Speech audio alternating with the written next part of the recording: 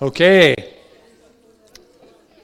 Brilliant. So this is the part of the service that we're going to open up the Bible, and we have been going through the parables of Jesus. So we've been journeying through that for seven weeks, I'm going to say, not so confidently. And we're on to the last one this week. We're on to our last parable, and we've called this series The Keys to the Kingdom.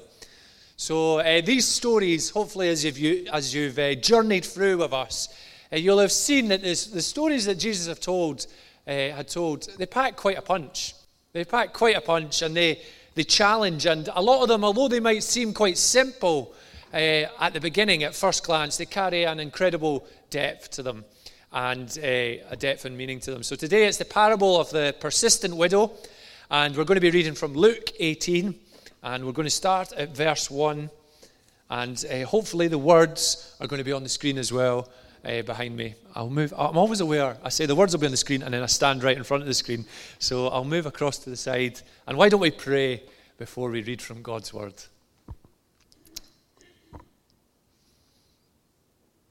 Lord, thank you for this morning. Thank you for bringing all of us here this morning. Thank you that you are here. And we pray, Lord, as we unpack your word, you will meet us where we're at, Lord. That we'll be reminded of your goodness. We'll remember how good you are. We'll remember that you never leave us.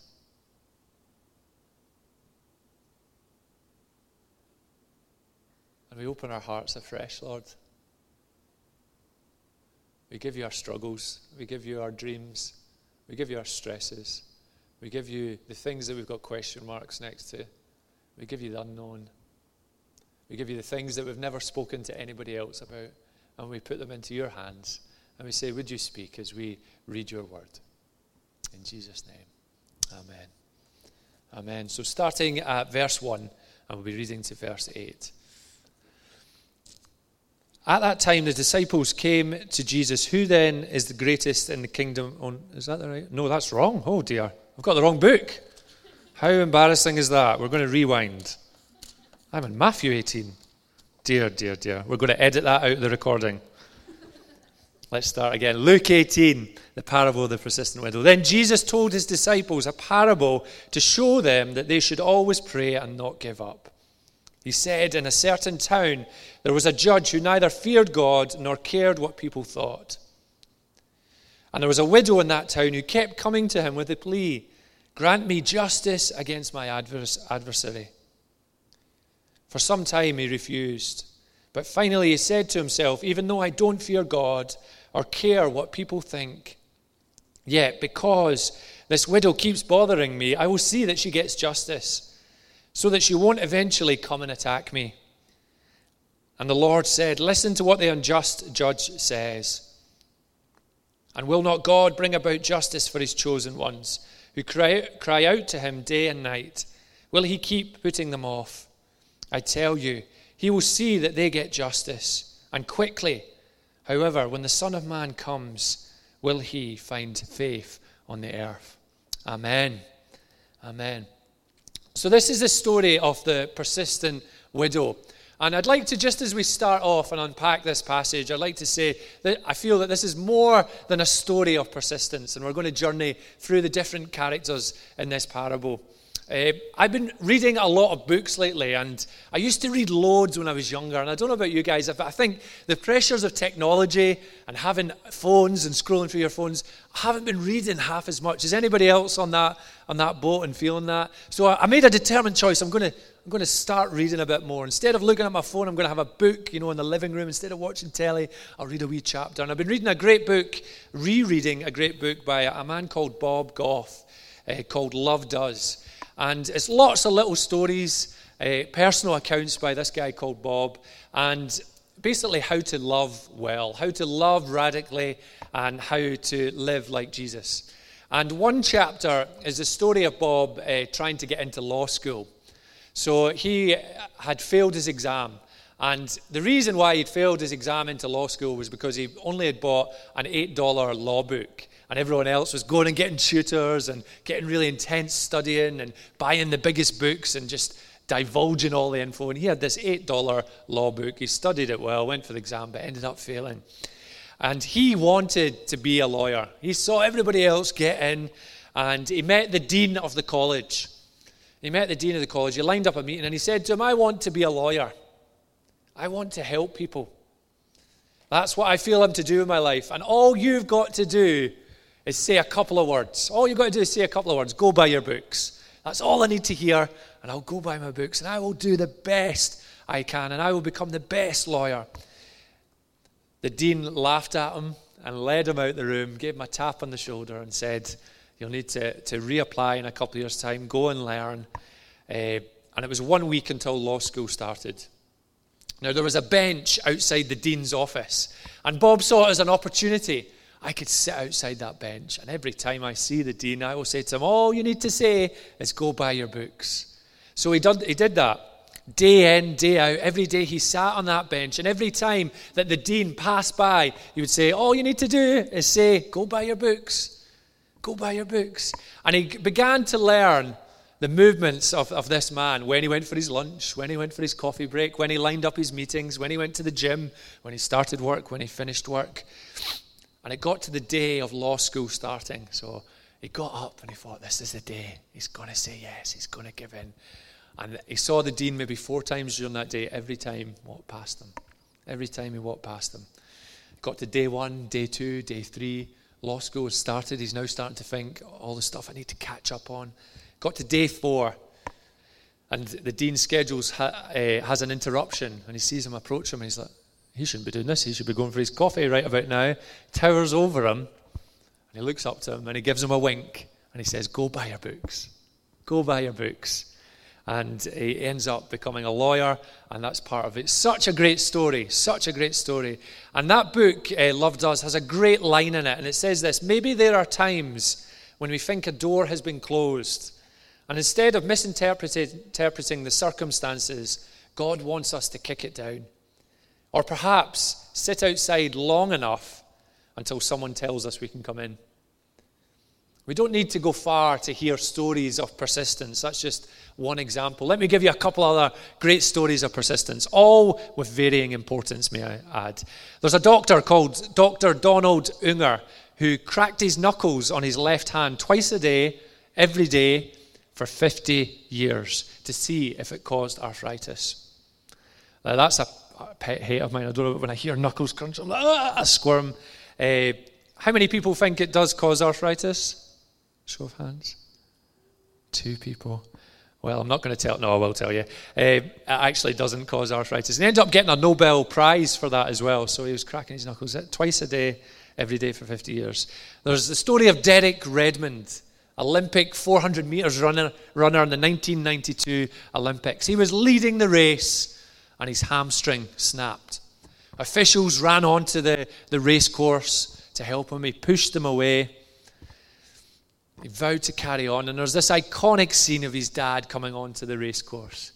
And you can Google it. A lot of us, I'm sure, have seen that image of him just wrapping his arms around and walking to finish, or hobbling, dragging to finish across the race line. Emotional picture. Or there's the tale of a donkey who fell into a well. And whatever the farmer's done, they couldn't get this donkey out of the well. So they decided to cut their losses and bury the donkey. So they got a big pile of soil. And they started pouring in the soil. But the donkey kind of stumbled upon a solution. With every pile of soil, it would flatten it down, and it would get a little bit higher, a little bit higher, a little bit higher, and eventually the donkey managed to get out of the well. And finally, the constant cries of biscuit, biscuit from my 2 boys in the afternoon, when every distraction tactic fails. And you know that the humble custard cream is going to give you 10 minutes of respite, 10 minutes for a breather to recharge the batteries. Their persistence in that. Yeah, you can have a custard cream. You know, persistence in prayer is so important. If a judge who didn't care about breakthrough for a widow eventually gave her justice, how much more will God who loves us give us when we persist? And it's also about our persistence in growing our relationship with God. That when we get yes, when we get no, when we get wait, that there are reasons bigger than our immediate cries. There are hearts being shaped. He shapes our hearts and lives being changed in the persistence as well as those instant moments where we see breakthrough. But I also think, as well as unpacking persistence in this parable, it says in verse 1, we are told to always pray and not give up. Jesus is telling these vivid stories to challenge the heart, and that there's far more in this parable for us today. I felt God, as I was looking at this passage, wanting to ask us, who do we play in the story? Who do we play in the story? Right now in how we live, who do we relate to? The judge or the widow? I want to look at the judge and the widow this morning in relation to living lives that are making moves in God's kingdom, and how these few verses can challenge us and inspire us into the week ahead. So firstly, the judge. The judge is on a me mission. The next month or so is quite a busy month for us. We have a lot of birthdays in the Urquhart household, which is great. And birthdays are a chance to celebrate me. You know, my birthday is a chance to celebrate me and to make the day about me. And being a father to 2 young kids, I'm going to milk it a little bit, I've got to be honest. So little things like this, I will try to have a lie-in. That is the Holy Grail. Anything past 7:30 and I'm doing well. And if I ever have a conversation with anybody here who sleeps past 7:30, my opinion of you might change. No, but that would be a great thing, a little lie-in. Also, my choice of breakfast. Having my special breakfast, a couple of pancakes, a little bit of lemon, a little bit of sugar. Keep it simple, but love some pancakes. Presents, choosing the coffee shop that we can go to in the afternoon, choosing the restaurant, choosing the movie in the evening. It's all about me. And then the next day, reality hits with a thud. And that's not how we are to live, is it? Every day like that. We see the judge in verse 2. It says he didn't fear God or what people thought. Now, in this time, Rome would appoint local magistrates and village judges to look after the interests of Caesar. The worst, these judges were the worst of all people. They were lacking in morals. They had big salaries. They became a judge. He became a judge because he loved the status and the money, not because he loved justice. A judge is meant to give justice according to the law of God and to the needs of people. And he was doing neither. This man was doing neither. He was on a me mission. What can I gain? What's in it for me? How can I build my empire? How can I make myself secure? What do I get in return? So the judge was on a me mission. Secondly, the judge can't see the struggle. Because he is so self-obsessed, he just can't see the struggle of this widow in the parable.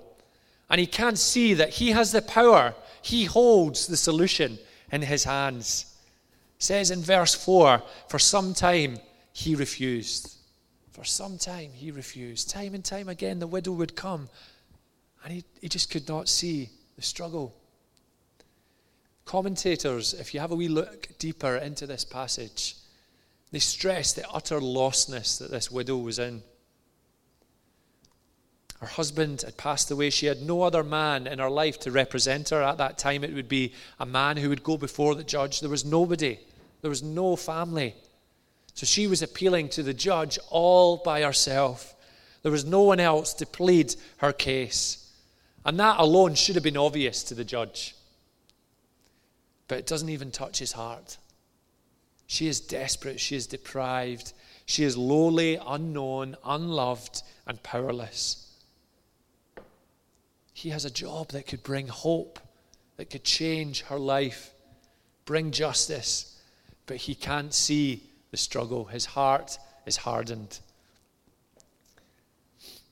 I've been thinking a lot about that point, the fact that the judge couldn't see the struggle.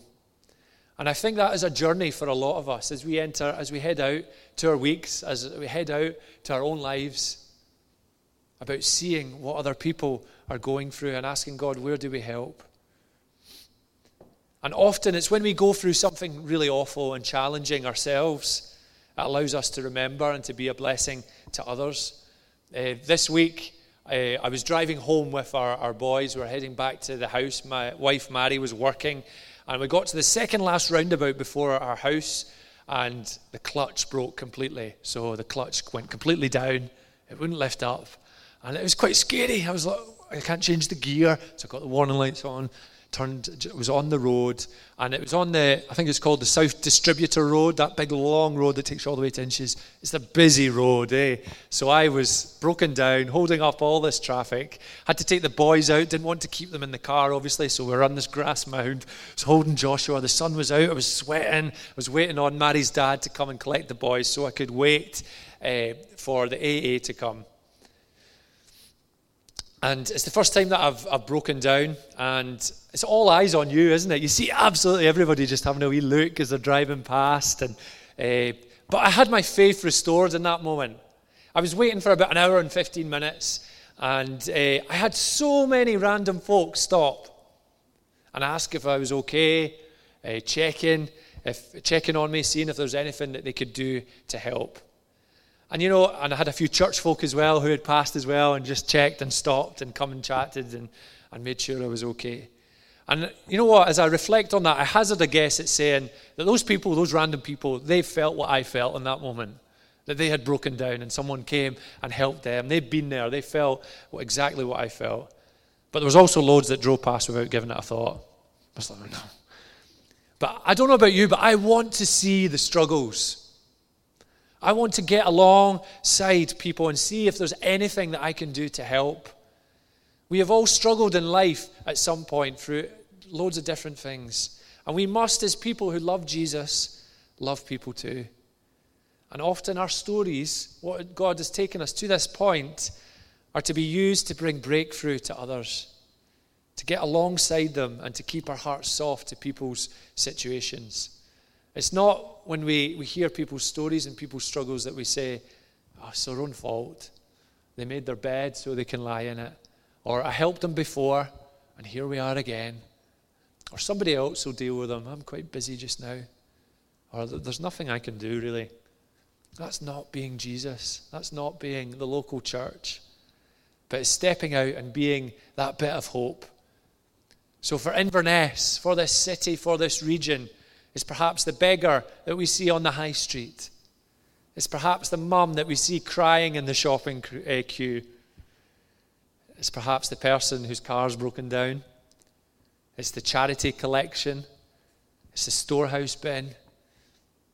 I've been asking God through all this and seeing the hardened heart of the judge, that simple prayer, and we sung it this morning, which I feel is no coincidence. Break my heart for what breaks yours. What a prayer that is. What a prayer that is. And then thirdly, the solution doesn't come easy. The solution doesn't come easy to the judge. To labor on verse 4, it says, for some time he refused.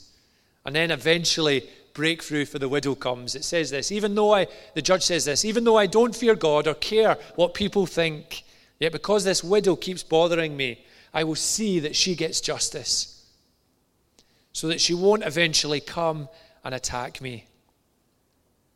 My initial reaction to that was like, wow, that's pretty, the widow's going for it there, he's fearing, he's scared.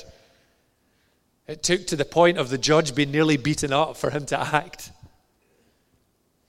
But what is also striking about that verse is that there was no heart shift in the judge. It said, it was the fear of harm that made him act. He still doesn't fear God, and he still doesn't care what people think. And again, this links to the previous point, that he can't see the struggle, but he has to be brought to a place of fear, of a beating, to bring the solution. Until he is at risk, until it impacts and infringes on him, he then acts. Just another sign of a selfish heart. And it's so easy, isn't it, to slip into that mentality of that selfishness, where we let stuff pass by. It was incredibly humbling a couple of weeks back. I dropped back all the food that we've collected to Hilton Community Centre, and they have a little area where people can come in, grab a tea and coffee, while the food has been put into bags for them to be sent out. And the lady, honestly, she was like singing and she was dancing. She was so happy to see me. She was just so encouraged because in the Inverness Courier, I mentioned last week, there's an extreme shortage of food just now for people requiring food banks. There's a real desperate need for that. And you know, I had a moment where I really thought of the reality of what has been put in here and given out. That these tins and cereals are being laid out on people's tables that have no way of getting there by their own means. In our city. That can't be right. And it's important as the local church that we feel the reality and the weight of that. That the injustice of that. And we do something about it, that our hearts shift. And it's not that, Thomas has been saying, buy some extra tins. He's been saying it for 6 weeks in a row. I better put my bag in, so maybe there'll be 1 week he won't mention it. But actually, this is a blessing to a family who have got into debt problems and see no way out, but we're able to provide some meals. That there's a couple in this city and one of them have lost their job, and they don't know where the next paycheck is coming from. That there are recovering addicts that are trying to piece their lives together, that we can just bring that little piece of the jigsaw to help them get back up on their feet. There's a next door neighbour, nobody knows that they don't have enough money for the rest of the month.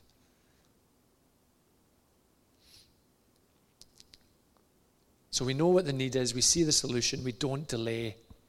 We don't delay.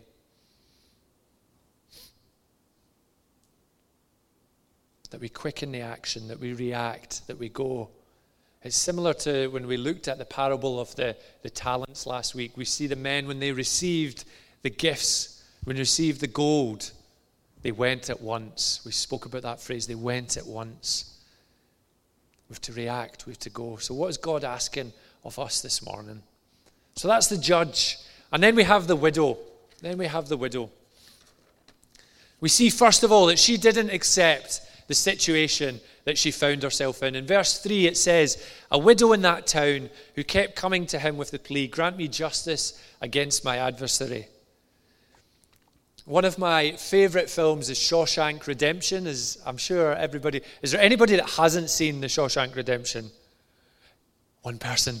Okay, I'll try not to give it away. It's a great film. You need to get it. I don't know if it's on Netflix. I'm sure one of us will have it to let you borrow it. It's I think it's in my top 3 all-time favourite films.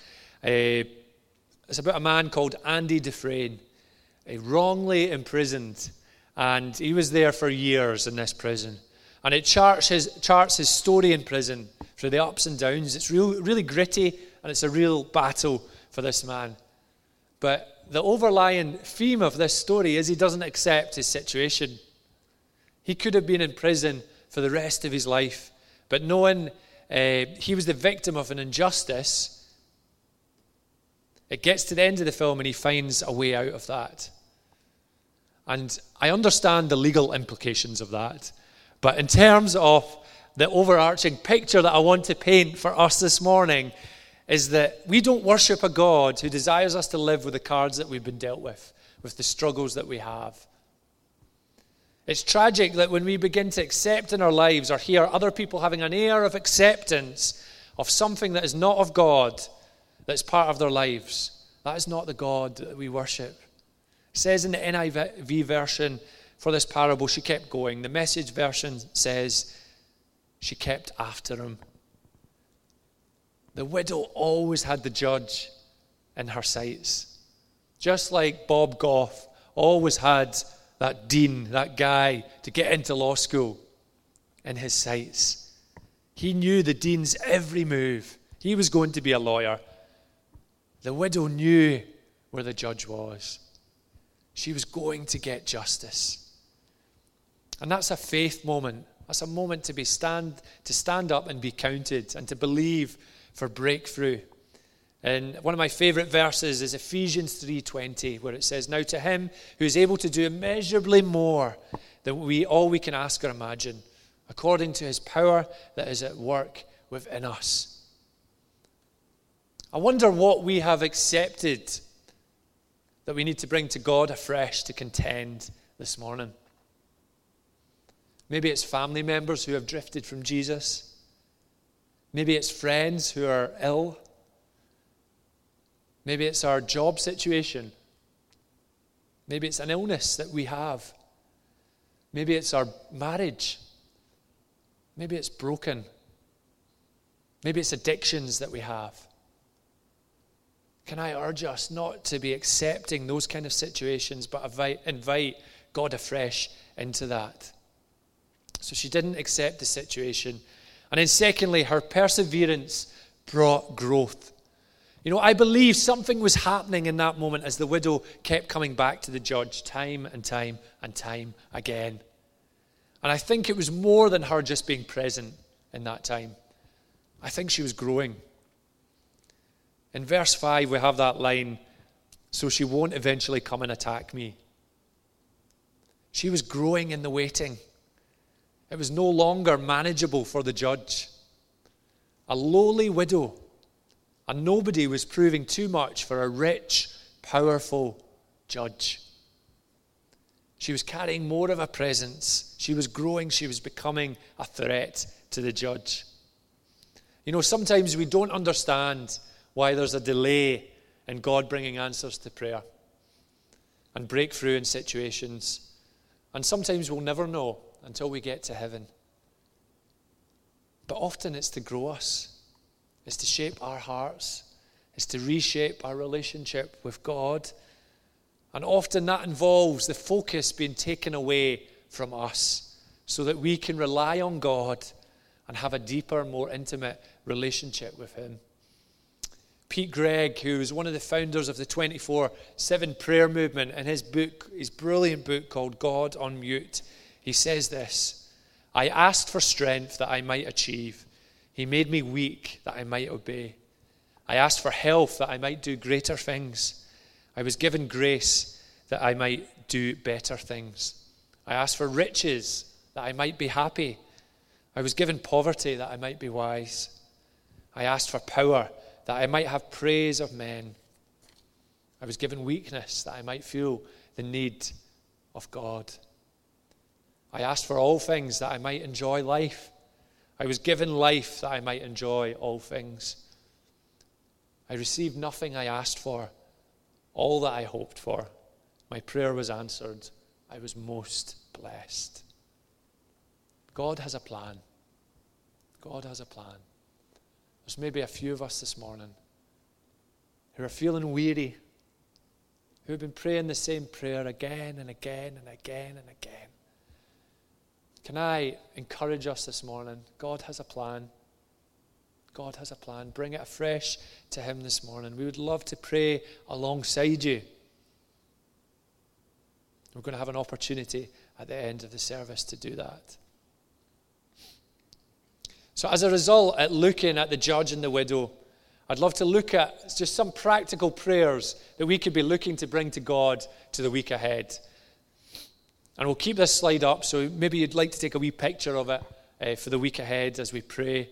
And in terms of persistence in prayer, I'd love us to be a group of people that grow healthy habits. Things like setting a wee alarm to pray. Sometimes I do that. I set a wee alarm if I'm specifically praying for something. Instead of alarms to get up, alarms to pray, if we're able to do that through our weeks. Also, Rick Warren, who's a pastor in America, speaks of bullet prayers. And what he means by that is he means that when stuff comes into our mind, we pray it. We pray it right away. If somebody comes into our mind, I just pray for that person right now, whatever they're doing. If we're thinking of that friend that's ill, instead of thinking, we just pray right there and then. If we're in a situation at work and we're stressing right now, we pray.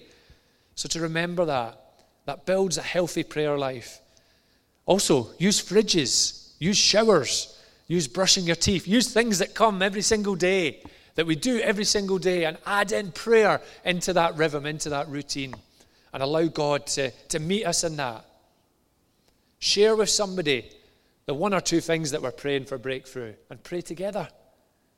Have a list of people to pray for. Go for a coffee yourself and pray for friends and text them what God is telling you.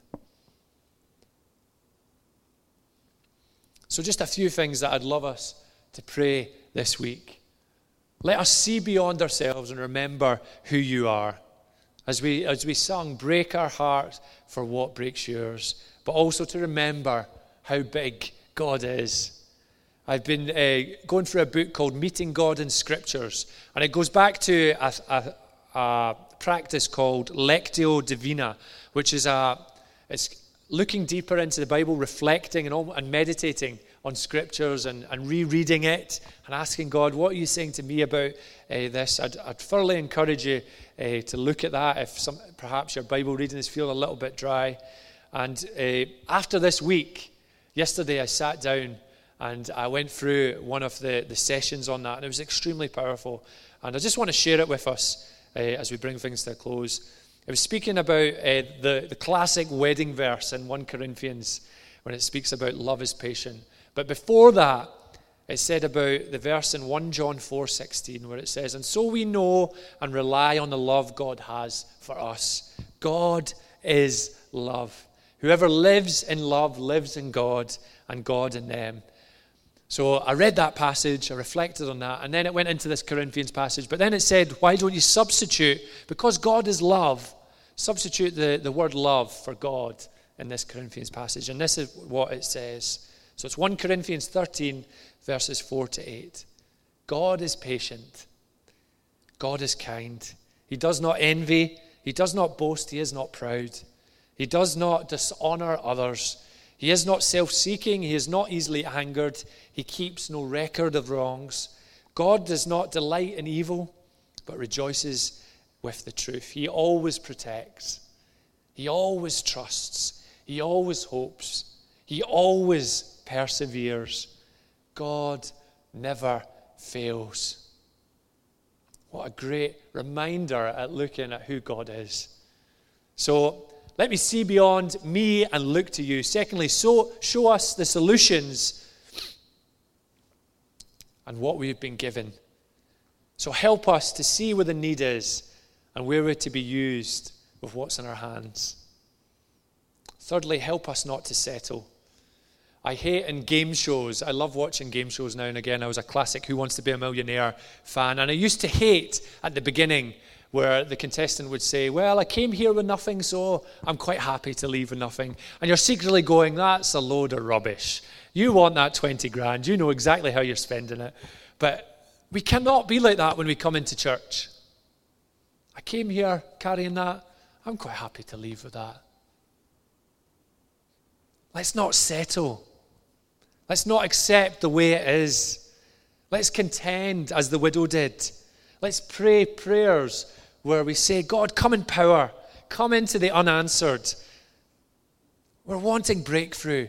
I pray for that person. I pray for this illness. I pray for that family situation. I pray for that job. I pray for that pain. So help us not to settle. And then just finally, come Holy Spirit. We need God's Spirit in us. We leak as we go about our weeks. We need to be constantly praying, fill us, Holy Spirit. Reveal to us what we've to lay down, what we've to grow. Stir in us a heart for people. And help us never give up when it's difficult. Why don't we stand?